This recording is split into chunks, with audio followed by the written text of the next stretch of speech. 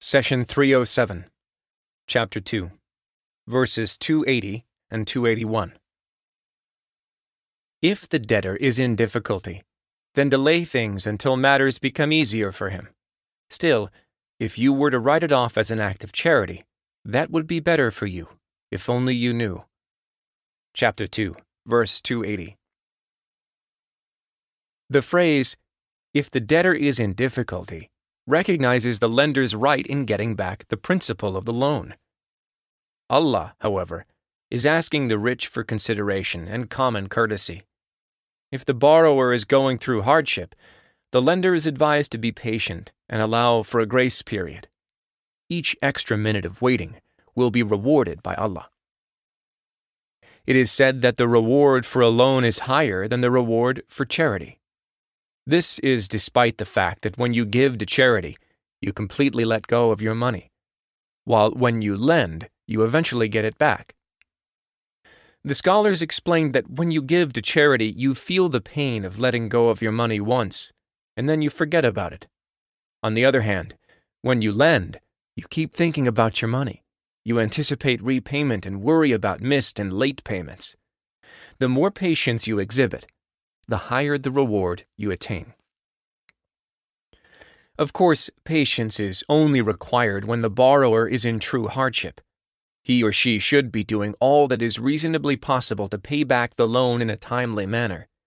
If the borrower is lying or procrastinating, then he or she has fallen into sin. I often get asked by a lender, how would I know if the borrower is procrastinating or not? I usually advise the lender to look into his or her heart. If it is preoccupied with worry about the loan, then most likely the borrower is procrastinating and giving excuses. If the heart is at ease, then most likely the borrower is truthful in his or her distress. I would like to remind you of a narration of our beloved Prophet. He, peace be upon him, said, "Whoever borrows money from others with the intent of paying it back on time will receive God's full support in repayment. And whoever borrows money from others with the intent of laying it to waste will be wasted by God." When you borrow money, Allah looks into your heart and intention. If you sincerely plan to pay back the lender, Allah will support you. If you are scamming people, then Allah will lay you and your wealth to ruin. During the time of the Prophet, a man who was heavily indebted passed away. Prophet Muhammad asked his companions to perform the janazah funeral prayer for the man, but he, peace be upon him, did not join them. Why? Because the man was a procrastinator who always delayed paying back his debts. Our beloved Prophet wanted ease and gentleness to prevail in society. He said, "Whoever is patient with a borrower in difficulty, and whoever forgives a debt, will be shaded by God's shade on the day where there is no shade but the shade of the Almighty." Being patient means to give the borrower extra time without constant reminders and harassment. The righteous used to avoid even passing by the home of the person who owes them money. They did not want the borrower to feel uncomfortable or pressured. At even a higher level, the lender would just forgive the debt and make it a gift. God says, if you were to write it off as an act of charity, that would be better for you, if only you knew.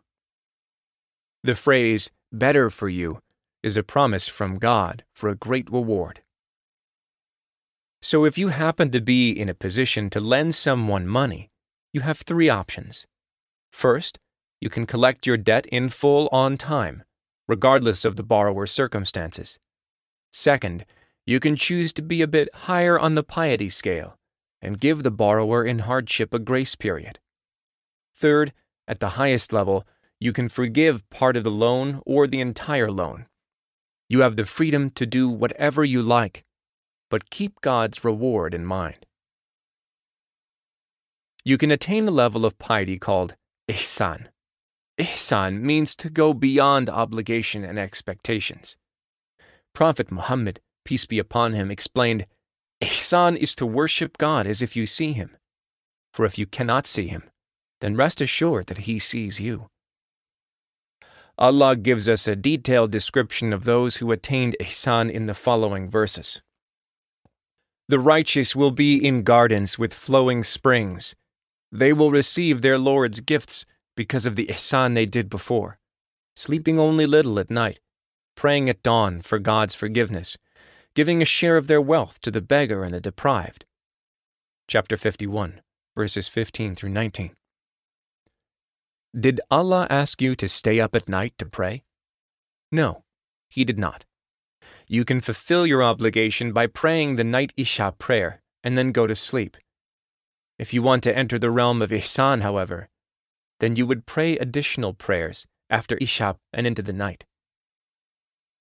Did Allah ask you to wake up before dawn and pray for forgiveness? No, He did not. You can fulfill your obligation by sleeping till the morning Fajr prayer. But if you want to enter the realm of Ihsan, you would wake up a little earlier to spend some time with your Lord in prayer. How about charity? Allah asked you for a small percentage of your excess wealth, ranging from 2.5% to 20% as zakat almsgiving. He says, those who are regular in their prayers, who give a due share of their wealth to the needy and the deprived. Chapter 70, verses 23 through 25. Did you notice the difference between obligation and ihsan? When Allah spoke about obligation, He said, those who give a due share of their wealth. However, when He spoke about ihsan, He said, those giving a share of their wealth, omitting the word due, because when you practice ihsan, you choose to give more than what is due. Here we should pause and take note of the beauty of Islamic legislation compared to man-made laws. When legislators write laws and constitutions, they write them in a dry manner. For example, the punishment for murder is death, and the punishment for manslaughter is 20 years in prison, and so forth. God, on the other hand, legislates based on both justice and courtesy. Listen to the verse regarding murder, the most heinous of crimes. God says, "You who believe, fair retribution is prescribed against you in cases of murder. The free man for the free man, the slave for the slave, the female for the female. But if the perpetrator is pardoned by his aggrieved brother, this shall be adhered to fairly, and the perpetrator shall pay what is due in goodwill. This is easing from your Lord, and an act of mercy. If anyone then exceeds these limits, grievous suffering awaits him." Chapter 2, verse 178. Likewise, when it comes to debt and money, God says, "If the debtor is in difficulty, then delay things until matters become easier for him. Still, if you were to write it off as an act of charity, that would be better for you, if only you knew." Chapter 2, verse 280. Let's move to the next verse in the cow. God says, "And be mindful of the day in which you will be brought back to Allah. Then every soul shall be paid fully for what it has earned, and they will not be wronged." Chapter 2, verse 281. Allah warns you, be mindful of the day in which you will be brought back to Allah. Translated from the Arabic origin, itaqu yawman. The word itaqu is very rich in meaning, and the translation be mindful does not quite do it justice. It encompasses all the following meanings: to be mindful of, to shield yourself from, to guard yourself, to be vigilant, and to fear. Usually a day or week or a month is nothing to be afraid of. You may fear an event, but not a day. However, the day of judgment is so packed with horrifying events, one after the other, that it should be feared in its entirety. Take note of the accuracy of the Quranic expression, "You will be brought back to Allah." More specifically, the phrase "brought back" indicates that meeting the Lord on the day is not by your choice or mine. Rather, it is God's. However, when Allah speaks about the righteous, the expression changes. Listen to the following verses. "Seek help with steadfastness and prayer, though this is hard indeed for anyone but the humble, who know that they will meet their Lord, and that it is to Him they will return. Chapter 2, verses 45 and 46. The believers who did well in life look forward to meeting their Lord. To Him they return. As for the sinners and disbelievers, they will be brought back to Allah against their wishes. God says, "Woe on that day to those who deny the truth, who amuse themselves with idle chatter, the day they are shoved roughly into the fire of hell." Chapter 52, verses 11 through 13. The messenger said, "My Lord, my people treat this Quran as something to be ignored." Chapter 25, verse 30. Do not abandon God's book. Please take a moment to subscribe and to share with your family and friends.